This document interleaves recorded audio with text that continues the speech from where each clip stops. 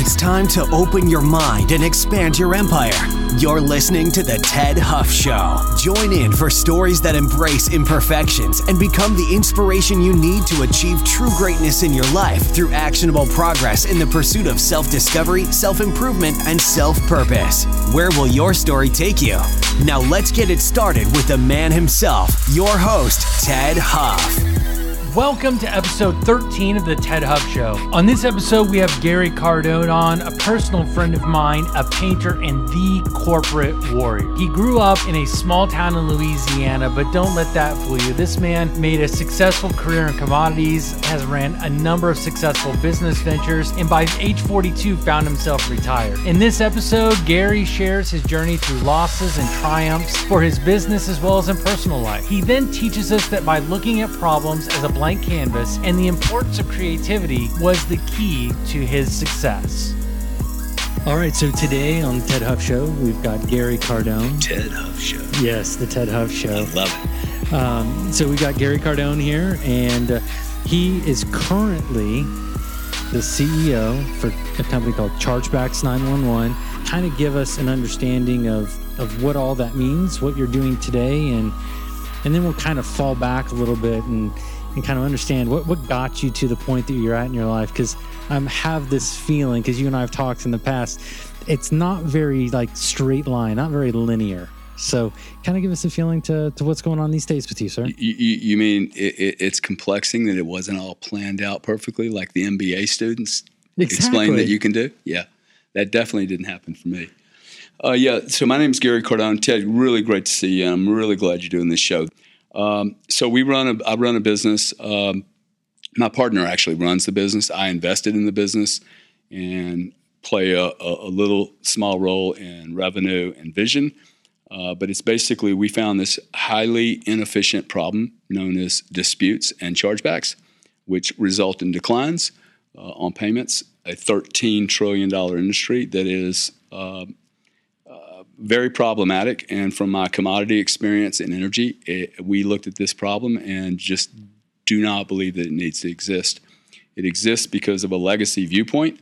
And so what we're doing is trying to drive efficiency into a marketplace to minimize declines, to minimize problems when consumers buy something, and as importantly, to minimize the losses, leakage, and problems that a compliant merchant who sells a product in good faith is desiring to deliver to his customer, and then you have a payment rail or a system, a legacy system that has given rights to an industry to allow them to basically destroy that transaction. So we're helping merchants defend their compliance, and we're helping acquiring banks defend their compliant merchants, and we also want to take away all the stress and cost that issuers suffer from having to deal with this very, very complex problem, mostly related to e-commerce, card not present, and digital transactions that occur on e-commerce. They do occur in point of sale, but point of sale, one is on the wrong end of growth. It's declining, and also point of sale has been mostly handled with rules and processes. The unfortunate thing is that the card present rules and processes don't apply to e-commerce, which for whatever reason, those in power have decided that a e-commerce transaction is far riskier than a point-of-sale transaction. We find that a little confusing in that we have so many data points on a card-absent transaction versus a point-of-sale. So anyway, that's generally our business, trying to drive efficiency into a market where there's no friction, either on the front end or the back end. Fantastic. So I'm gonna go just a little personal here. It's okay, not too personal. Nothing we have to worry about. Nothing that will get anybody in trouble. It's okay. I'm an open book.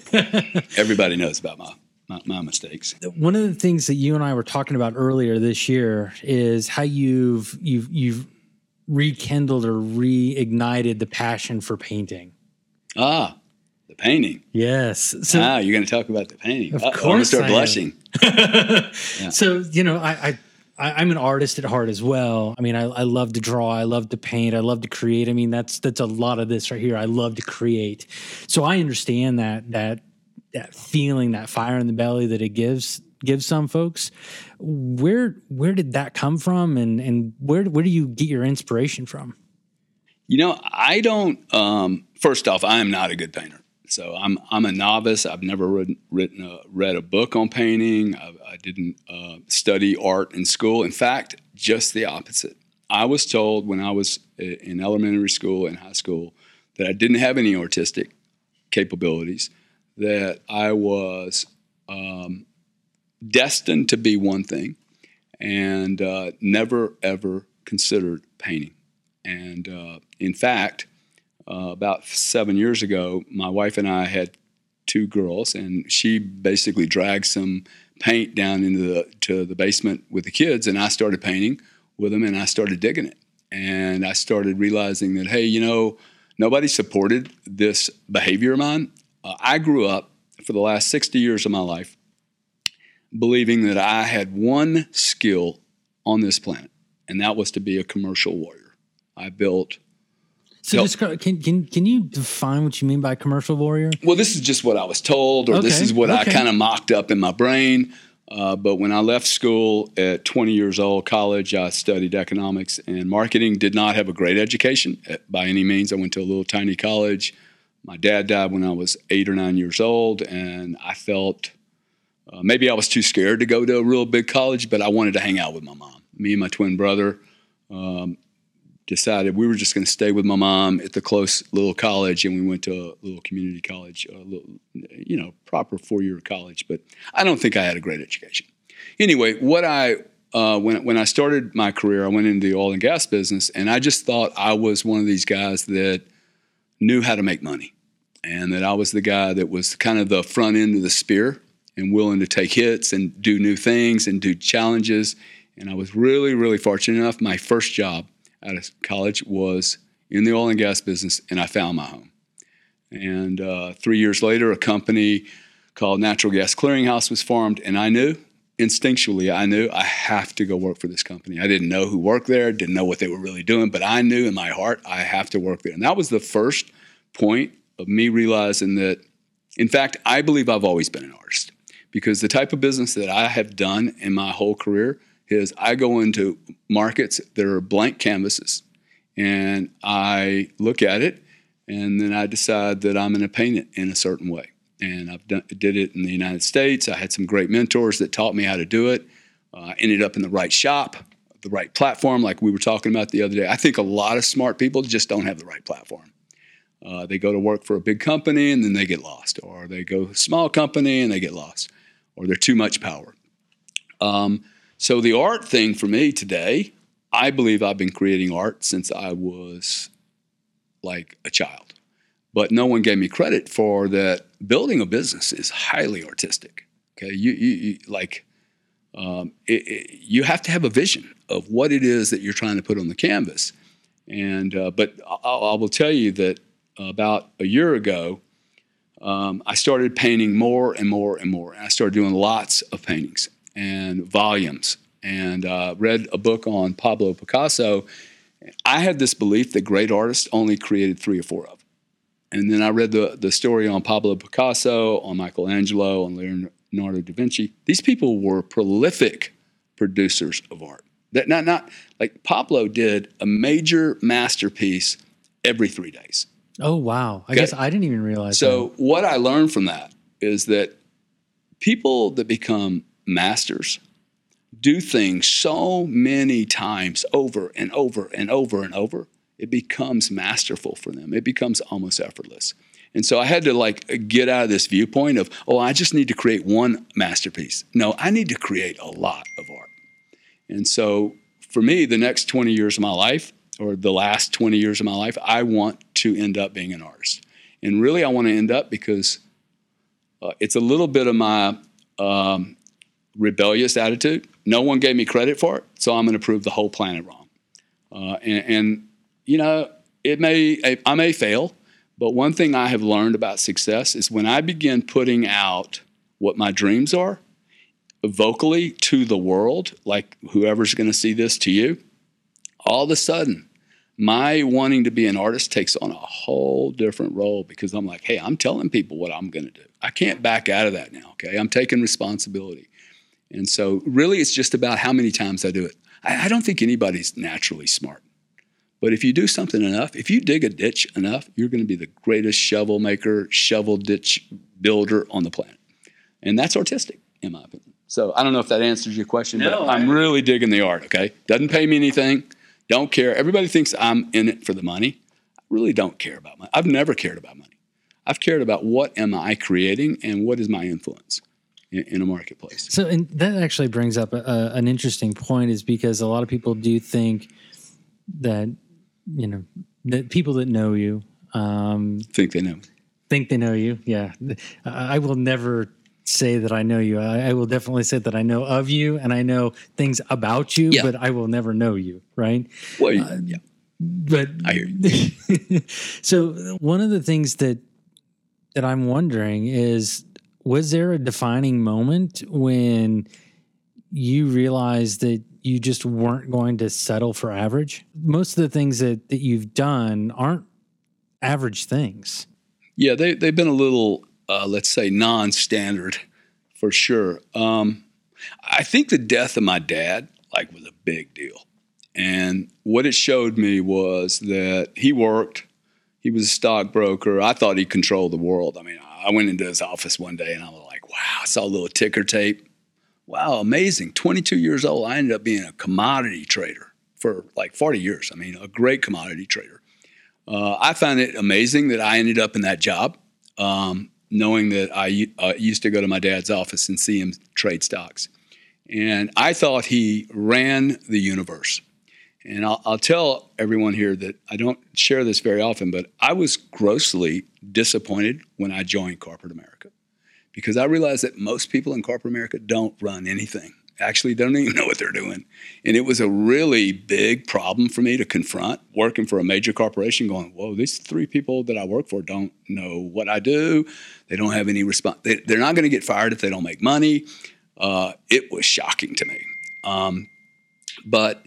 So I think the death of my dad, and then playing sports when I was a kid, I was always that kid at baseball that I wanted to be under pressure. I wanted to be the hitter, that it was 2 outs, 3 strikes, we're down 2 runs, and we got a guy on base. And for me, maybe it's a bit of a weird ego thing, but to be the hero. God, to be the hero and save the day, who doesn't want to be a hero? Okay, I want to be a superhero. I'd love to be Superman or some of these new Marvel comic guys. I mean, who doesn't want to be Tony? What's his name? Tony Stark. Iron Man. Who doesn't want to be Iron Man, right? So I don't know, man. I just keep trying. I work hard. My dad taught me how to work hard. My mom showed me how to work hard. And when I get into something, I don't want to be average. I want to be really, really great at something. And for me, it's more gratifying. Instead of doing a bunch of things kind of average, I like to focus. And I'm a fairly compulsive, obsessive, all these weird words that everyone uses. Go check out Da Vinci, okay? Freaking wacky, okay? Van Gogh, off the charts. Elon Musk, Disturbed.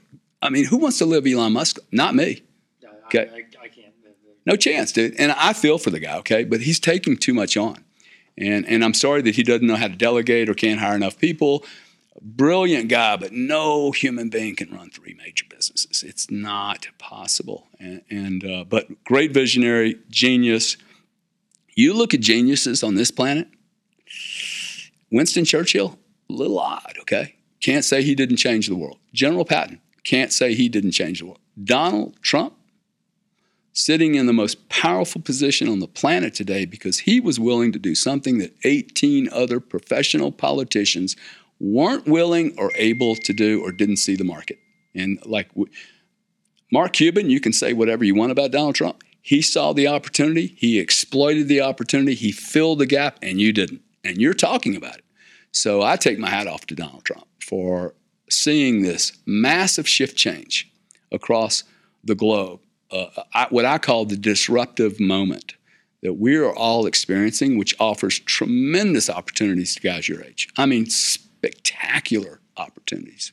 the likes I've never seen. And I came from some really, really, really big industries. And that you and I've had discussions about that, and honestly, that will have to be a completely separate episode, because that is something that your thought process in how the world is shifting, the artistic side of you, definitely just explodes when you start to talk about that. And we do not have enough time to go into that, so we'll have to do that some other time. Would you say that finding that spot with that oil and gas company that you felt was just that gut thing for you, would you say that was the first taste of success, or did you have a taste of success way earlier in life? Like the part where I'm from South Louisiana. There wasn't any success. I mean, eating some crawfish was successful, but it tasted good. Yeah. Well, let me tell you about my journey into Natural Gas Clearinghouse, which would become Dynegy, DYN for you guys that want to look up the stock symbol, which would become a Fortune 50 company. 12 guys just like me, all my age, except one guy was about 6 years older than me, Chuck Watson. My boss's name was Steve Bergstrom, who I will maintain has been and will be probably the only real mentor I've ever had in my life.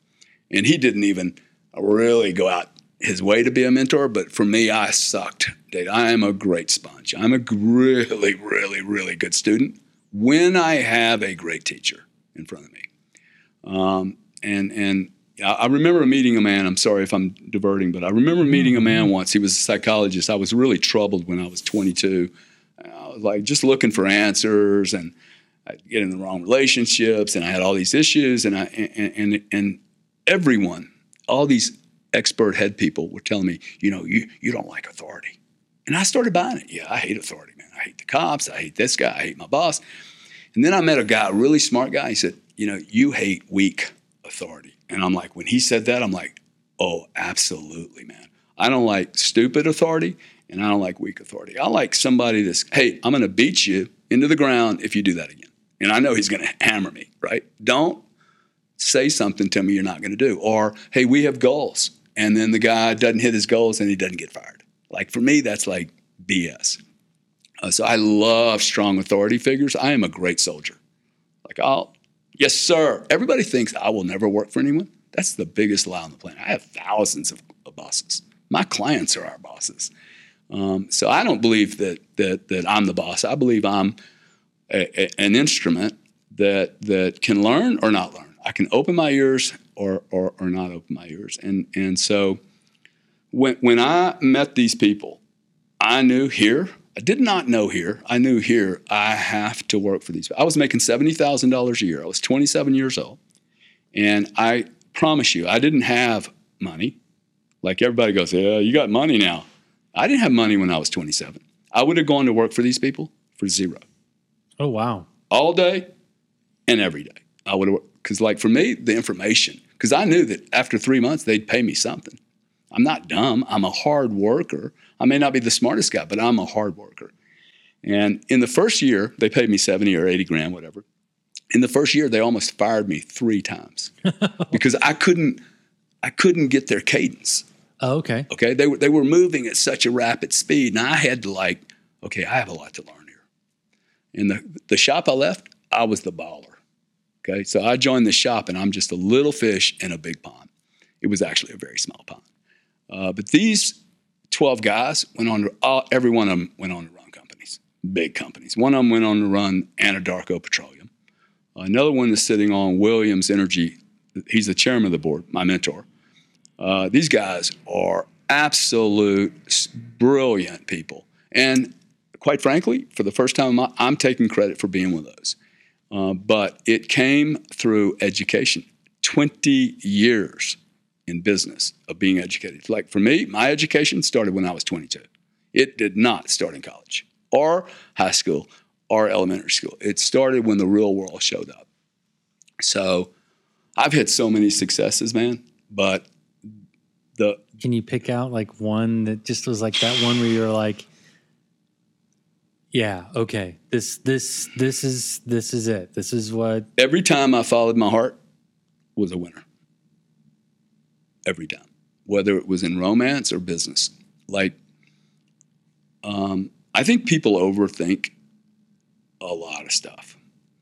And most people don't give me credit for actually being a strategist. It's a huge mistake a lot of people make with me. They see me as a gunslinger, as this kind of Southern boy that just kind of says whatever he wants to say. I curse. And I study markets very, very well when I go into them. And I don't bet on 7 tables at one time. When I go into a business, once I'm in, I focus on that thing. I don't focus on Bitcoin and blockchain and mockchain and rockchain. I just focus on one thing. In this particular thing, I focus on credit card fraud and meeting all the relevant players. Because business is made up of human beings. It's not made up of spreadsheets. Okay, I hate to educate everybody about the MBAs that think it's all spreadsheets. It's human beings that make decisions. And that's probably the greatest talent my mom and my dad gave me. My dad talked to everybody, and he was loved and admired by a lot of people. Now, he's dead. He's been dead a long time. I don't know what his agenda was, but he seemed very genuine. And salesmen do not have to be disingenuous. You can actually be honest and just be a real person. And want to, like this man that interrupted I like this guy a lot. I will go out of my way to do business with that gentleman. And I went out of my way to make all this work, as did you. So I don't know, man. I quite frankly, I think I've been far less successful than I should have been.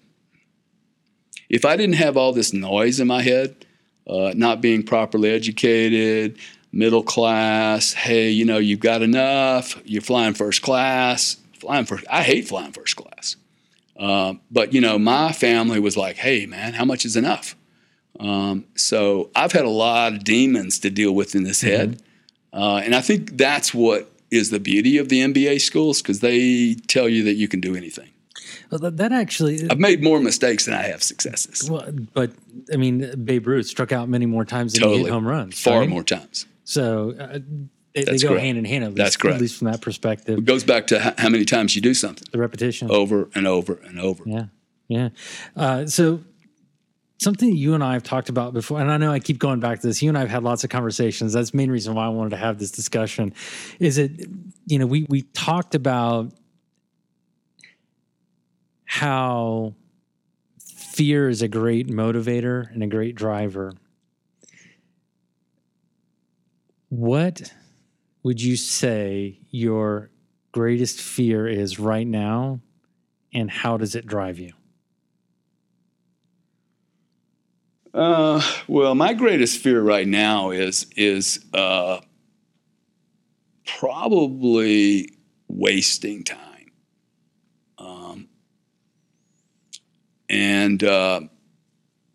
I think you're asking me a different question, so I'm going to answer the different question. But I think that for instance, my vocalizing to you that I wanted to be an artist. And when I say I want to be an artist, dude, I'm talking about I want to be known when I die. Hey, that guy actually created a role for himself. He created art, and he became a well-known artist. Like, I'm not saying I just want to paint. I actually want to do 5 paintings a day. What I care about is when I'm gone, somebody says, hey, that's a piece of work. So when they say whether say it's the name one or Gary, a million. So when they say the name Gary Cardone, he was an artist. That's when 10, 100, 1,000 years from now. Yeah, whatever. But think about it. A piece of art, like I have been a commercial warrior. That's all I've done. I've gone into markets, disrupted them, fixed them, shaken them up, taken advantage, exploited inefficiencies, whatever. Okay, but these were like I was creating something, and like for me, the deal was, well, is this all I am? Am I only a business guy? And I remember when I left the energy business in 2002. I wrote down on a journal that I want to create another role, serious role in another industry where I can prove that this wasn't a fluke. Because actually, retiring at the age of 42 with a lot of money, I actually thought they were all 3 flukes. 3 businesses that I helped build are built by myself, and I thought they were fluky. Like, I mean, I crushed the UK marketplace. I mean, it was crazy. And I still thought it might have been a fluke, you know. But now I know it's just about a vision. It's about a vision and a decision to do something. If you decide you're going to build the greatest payments video system in the world, you will do it. If you're really committed to it, you will do it. It's the decision, and the vocalizing of that decision is the most important thing that any one human being can do. Write and express what you're writing on a piece of paper. Based upon what you were just saying, it sounds like the biggest fear and what's driving you right now is that some of your accomplishments throughout time have been, as you use the word, flukes, and that you're wanting to prove that you can do it without it being a fluke, and becoming known as an artist falls into that. Would you say that's a good summarization? I think I'm probably at this age, I'm probably a little less.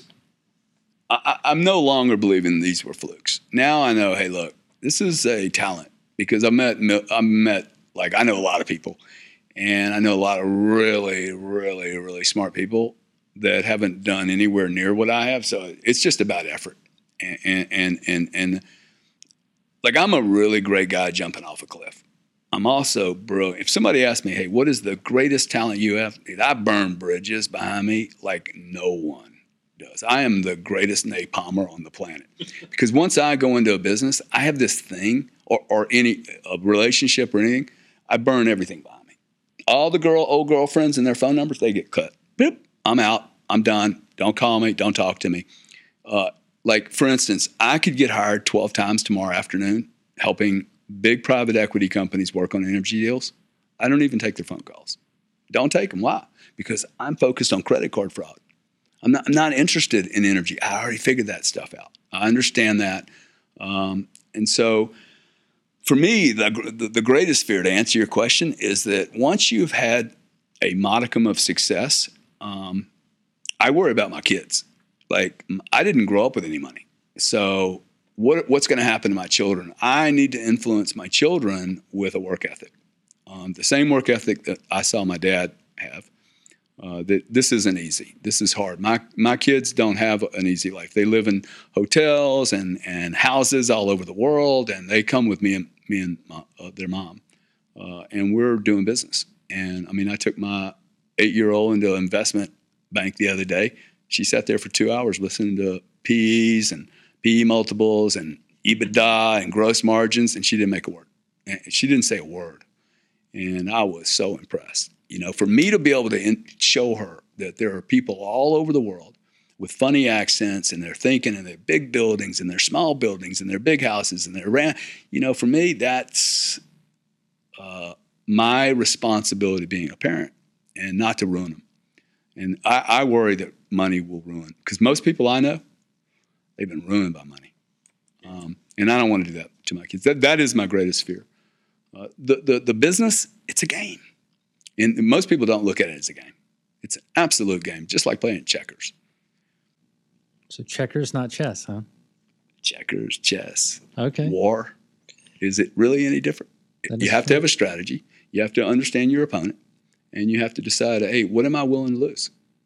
Most people don't want to lose anything. Like every business I've ever gone into, I lost on the first deal. I lost $20 million on the first deal in England. I knew I was losing. I picked the guy that I was going to lose the money with. And I told the guy, hey, I'm going to lose money on this trade. But like, business isn't one trade. It's thousands of trades. Okay.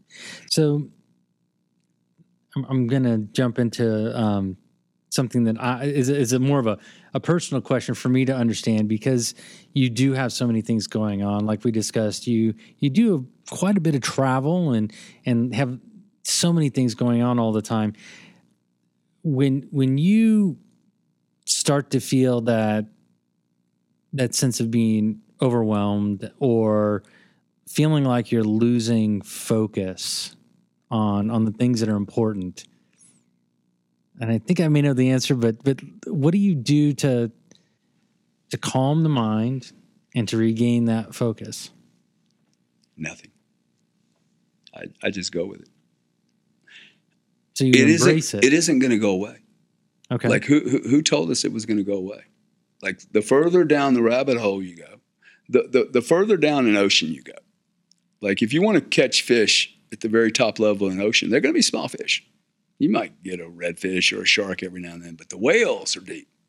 Everybody wants to go hunting for elephants and whales, right? Credit card industry has a massive amount of whales. Problem with whales is that you don't hook them with a piece of shrimp. And so by definition, when you're in an ocean this big, it's always an overwhelm. So why think that you're going to fix it? Like this overwhelm, that question almost suggests to me, and forgive me if I'm, but it suggests to me that there's something about life balance and life-work balance and all that stuff. I just don't believe in that. I think Leonardo da Vinci had no balance whatsoever. Zero. I think he was a complete nutcase, and he was a genius. I don't think Elon Musk has any balance, and he's definitely in overwhelm every day. So embrace the overwhelm, okay? Guess what? Every one of my competitors are overwhelmed, okay? They have less money than we do, less focus, less vision, and less understanding of how to do business internationally. So I embrace this overwhelm. Better just I would like to build a company called Overwhelm Incorporated. The overwhelmers are the guy. You think people in World War II were not overwhelmed? What? Oh, I'm in overwhelm. I'm going to put my gun down and go home. No, dude, they load up more. They stick some more rucksacks on their back. They dig a trench and they go. And they keep going and they keep going. And the losers and the winners are defined by the guy that kept going and had a good plan. Most people don't have a good plan.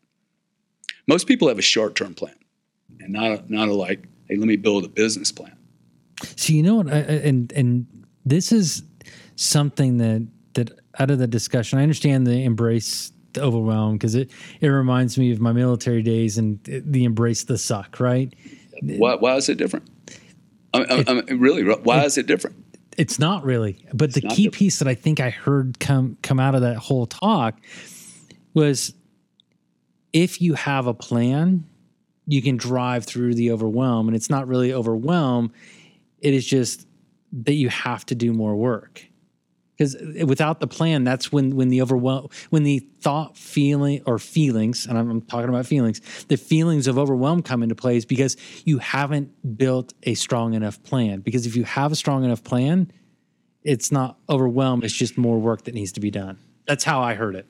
Yeah, but I think also that overwhelm typically comes from people doing what they don't want to do. Or they're in disconnection with what they're doing. They don't like what they're doing. Like when I get overwhelmed, it's like, man, another airplane. But that's not big overwhelm. It's hard to get overwhelmed when you're so vocal on what you're doing. Mm-hmm. Because once you're vocal, I mean, you guys have seen us, like we made a lot of pronouncements 5 years ago about building the best chargeback company in the world. That was our intention. I didn't say anything about making money. I didn't say anything about people loving me. I said, hey, we're going to build the best system because we knew there were not any great systems. The foundation is I'm going to build the best system in the world that brings value to my clients. That was the intention. Well, by default, I'm going to have a great business because most people want to get taken care of. So I don't know. I think you just got to keep going, man. You just got to look at these games and go, I'm in the game. I can't just throw the chessboard up. I have 300 people that work for me. I can't just they're my children at this point. So it depends on the parents of the company, if you will, for lack of a better term, the owners, to make sure that these people who trusted me and Monica have a proper vision with proper financing to build a business that's sustaining. It's a huge obligation to hire people. Much bigger obligation to hire people than to go work for someone, in my opinion. Oh, I would agree completely with that. So this one, my wife wanted to know, so I got to ask this one. So the girls always ask the best questions. So her thing was, with everything that Gary has going on and the number of places that he travels to so frequently, what is a belief, behavior, routine? What is what is it that you do every single day that keeps you driving forward? Man, I got to tell you, I wish there was a magic thing. I wake up in the morning and I look at the day and I go, man, I got to do this again.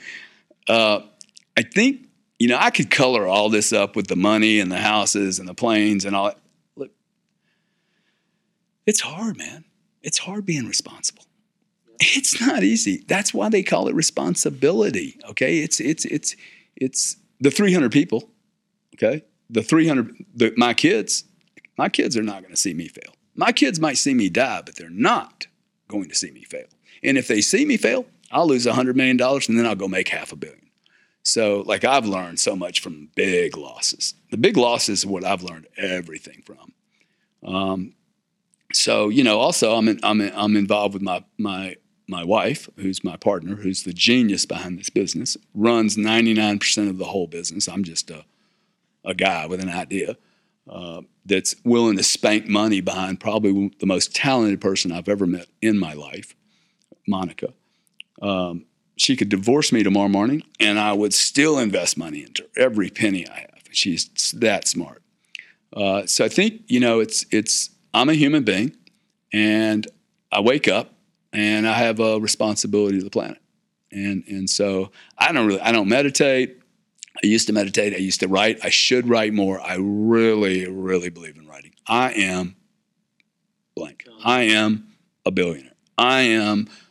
Look, when I was 28 years old, I wrote, I am running an energy business in Europe. And my wife laughed at me. She's like, 7 months later, I was in the United Kingdom building an energy business. Now, there was no way that I could get from where I was in Houston, Texas, to running a freaking energy company with this accent in the UK. And I built 2 of them, and they were monsters.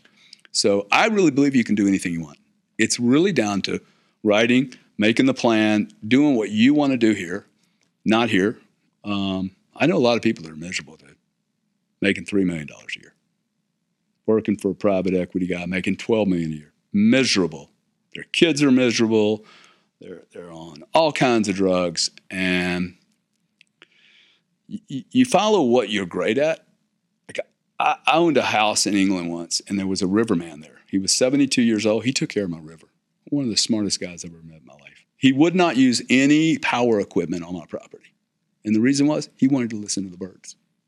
He was waiting for the kingfisher to fly down the river so he could have that one moment with the kingfisher that I'm telling you a story about today. I'm telling you a story about a kingfisher and an old man. His name was Neville. So never forget the guy, okay? I mean, he was like a mentor to me. Taught me how to fly fish. And lovely, lovely, lovely man. He would look at me. I'd get in 5 o'clock in the morning. I'd get into a limo that would drive me into London. He'd be like, why are you doing this, man? And I didn't have an answer. I was like, yeah, why am I doing this? So I think there's a lot of ways to impact this planet. You don't have to be a billionaire or millionaire. You need to be a good person that's bringing something positive to the planet. So you actually just rolled right into. Uh-oh. No, it's good. It's good. So I always ask. Tell your wife though, I'm sorry. There's no automatic robotic thing that I do. She was hoping for something like you do yoga. Yeah, I cross my left chest 3 times. Yes, yeah. Exactly. You throw baseball. I don't know. Yeah. She was hoping for something, but that's okay. That's okay. I think I got a little bit out of there, so we'll have to circle back afterwards, and I'll see what I've pulled out of that. I think what I'm trying to say, sometimes you just got to show up. If you think I'm happy every day, I'm sorry. I'm sorry that I portray this fake image of Facebook and what all this. Dude, running a business, it ain't always fun. So that's a perfect one is show up. Show up. And let's go. Okay. So I ask this question of every single guest. I ask for either one big thing or 3 small things that somebody can do as soon as they finish listening. Don't do it right now. But as soon as they finish listening to this episode or watching this episode, what are 3 things that they can just go and do that you think will help them get to that next level for them? First thing I do is I look around. I do an inventory of everybody around me. Everybody. Mom, dad, brother, sister, wife, husband, boyfriend, buddies, drug dealers, I don't care, man. If you have negative influencing people around you, get rid of them. Okay? Burn the bridge. Like, you have to get rid of negative naysayers. They will suck the life out of you. Okay? People that don't produce anything love sucking the life out of other people. Hey, Ted, you can't do that, dude. You're not really worth that much. You only been in payments so long, dude. You should be happy with what you have. How much bullshit do we have to feed on? It's crazy. So cut all the negative people. Get around guys like me that go, dude, you can do anything you want. You don't have to have an education. You don't have to have money. I didn't have any money. People go, oh, you had money. I didn't have shit. Okay, nothing. Nobody gave us anything, which I think is a big deal, actually, not to have anything. Second thing is sit down after you've gotten rid of all your people that are holding you down, and they are holding you down. I promise you, they are wanting you to hold down, because when I excel, my buddies look at me and go, dude, you're making me look bad. Huh? You ever been around with somebody that's got like a gorgeous wife, and you're like, bro, how did they get that chick, right? Oh, man, look what I'm with. So write down who you are and what you're building. Like, who is it? Like, if you were to die in 10 years, what is it you're doing? And it doesn't have to make sense, and put it in the present term. I am a billionaire. You don't have to know how to get there. Dude, let the universe do the work for you, okay? I'm a big believer in the universe. The Bible says, ask and ye shall receive. Might want to try it, okay? Prove that parable wrong. It has proven to be, for me, accurate every time. As long as I get all the negative guys out of my brain, I can have anything I want. The third thing, prepare to do a lot of work. Prepare to dig the ditch. Every day, no matter if any of your employees show up or not, whether anybody trusts you, believes you, with any client that says yes or no, you're going to get a lot of no's, okay? The guy that ran Kentucky Fried Chicken got like 1,000 no's before he got a yes. And the third thing, read great books. Sorry, I had to 3B. I did a 3B. You did a 3B. But you know what's interesting is we hadn't talked about any books, and that's a question I normally ask some folks. So now that you've brought it up, if there's an all-time must-read, and then secondly, like your most recent read that you think someone can't walk away from reading? Well, I don't think it matters whether you can or can't walk away from it. I think you need to read these books. Okay. I think you need to read the Bible. And I'm not a religious guy, but I think the Bible is a very interesting book. And I'm actually getting ready to reread the Bible. And I'm probably going to read another type of Bible also, just because I don't know anything about the Quran and Islam, and I hear all this stuff. There's two books, though, that if you're trying to be successful in whatever you're doing, cook, business, husband, wife, Think and Grow Rich by Napoleon Hill. It's a great book, okay? It's a book that you need to reread on a regular basis. Probably the greatest book I've ever read in my life is Og Mandino's The Greatest Salesman in the World. It is a beautiful book that is this big, so anyone can read it, but let me just tell you right now, it's going to take you 90 days to read it. 90 days. And it's a program. And it did more for me in here than anything else I've ever done. And I've done a lot of stuff, dude. I've studied with Buddhists and psychologists and shrinks, and I've done anything to so I just need to bring this up. If I was a professional football player and playing the Monday night or the Sunday night game, do I just show up for the game on Sunday? Or did I train Saturday, Friday, Thursday? Did I go into the gym? Do I have my head coach? Do I have my body? Yeah, I'm doing all that. Why is it when we leave school and we finish our college football or our baseball or whatever game we're playing, or war, you're in the military, there ain't no time offs. My work-life balance, I need to take a break from shooting the bullets, right? There's none of that. In business, people literally come to work on Monday morning and prepare for Tuesday. That's insane. Dude, I'm constantly preparing. Like I prepared yesterday for this show. I'm getting ready. So people seem to think that they can go into business, they spend 8 hours a day, and then they can go home to their families and do their funny stuff. And then they're going to be experts? I don't think so. So why is it different? A professional football player and a professional business guy.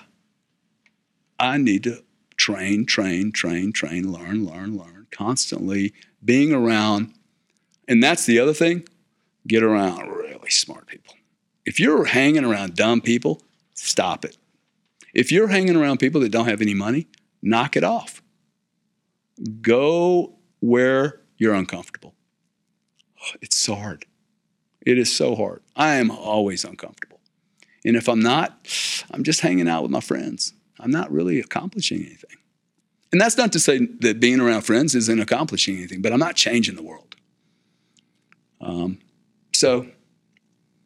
Lots of great stuff. No, lots of great stuff. So wrapping things up, if someone wants to reach you, what's the best way for them to do that? What do you prefer if someone wants to reach you? Well, if you're a retailer and you have chargeback problems, reach out to Gary at Chargebacks 911. I'm on LinkedIn. I mean, I'm the easiest guy on the planet. I know you're I'm fairly visible. Too. Like I just don't have a lot of secrets. Like you were saying, hey, I don't have any secrets. I've made so many mistakes, but yeah, reach out to me. I love supporting people. Like I didn't have a lot of mentors, and I feel like it's a responsibility to me today to help younger people. I just hired a 72-year-old guy, and we're flying on the plane to somewhere. I said, hey, why did you do this? Why did you join us? I mean, he sits on the board of this company and that company, and he's like, you know what? I've never used my own money and built my own business. I've never had an idea and gone and done it myself. I've sat on boards of big companies, but I've never done what you've done. And it really shocked me, man. I had a 72-year-old guy going, I have never done what you've done. And it really touched me. He's never created. Well, and he's hugely helpful to me. I would not diminish his role, right? But he really validated that this is a lonely life. Anybody that thinks the life me and my partner live is anything other than lonely and scary is confused. All y'all see is the jets and the hotel rooms and hey, they got a brand. Dude, this comes at a great expense. It's for champions. There are not going to be 8 billion champions on this planet, okay? So you're going to have to decide. And I think this is an exercise. Am I a champion or am I following champions? And I don't think either answer is wrong. For years, I needed to follow the champion. I wasn't ready. I wasn't mature enough. I wasn't able. I didn't have the skills. And then as I, matured and had to survive, I got the skills. It's amazing how skills come along when you're hungry and you're thirsty. So don't think it's easy, because it ain't. None of it's easy. If you're given $1 trillion, it's not easy. I pretty much know that, because most people don't turn inherited money into anything. They destroy it. They spend it all, yeah. They just destroy it because it has no value. When you build something yourself, man, when you paint, like my wife wants me to sell a painting. I'm like, fuck, I'm not selling that painting. I will never sell that painting. It's actually one of the worst paintings I've ever done. But for me, it was a breakthrough. That particular painting with colors, I will never sell it. You could offer me $1 million for this painting. You wouldn't like it. But that painting told me, oh, wow, I could do this. And so I'll keep that one, for myself. And those are the things. Notice I've not talked about how much money I have. None of that stuff means anything. That's not what this is about, though. But it doesn't even mean anything. It's not going to make anyone happy. That's not the deal. The deal is creating and being proud of something. If you can do that, sling some hamburgers. If you're proud of it, crush it. We need a good hamburger slinger. That we do. So we're going to provide some additional value. I've been working with some of the folks on your team, Gary, and what we're going to do is we're going to go ahead and give a link to a book that they're offering called Chargebacks for Dummies. Oh, it's a great book. So we're all dummies on this subject, let me tell you. So, I mean, you and I have been looking at this part of the industry for quite some time, and even me reading through it, I'm like, oh, you know what? I didn't really think about that. So we're going to go ahead and give everybody a link to that so they can go ahead and get a copy of it. Gary, I really appreciate this, man. I know we had some fun trying to schedule and everything, but I really appreciate getting this insight, and I think it's going to help a lot of people. Well, I hope so. And thank you. And I love what you're doing, Ted. Really do. Appreciate it. Thanks, Gary. Thanks so much. That's it for this episode of The Ted Huff Show. But we know you're wondering where you go from here. TedHuff.com makes it easy for you to get notifications for new episodes, specialized contests, exclusive giveaways, and upcoming events simply by signing up for our mailing list. You'll get access to all this and more by visiting TedHuff.com. That's TedHuff.com. Until next time, open your mind and expand your empire right here on The Ted Huff Show.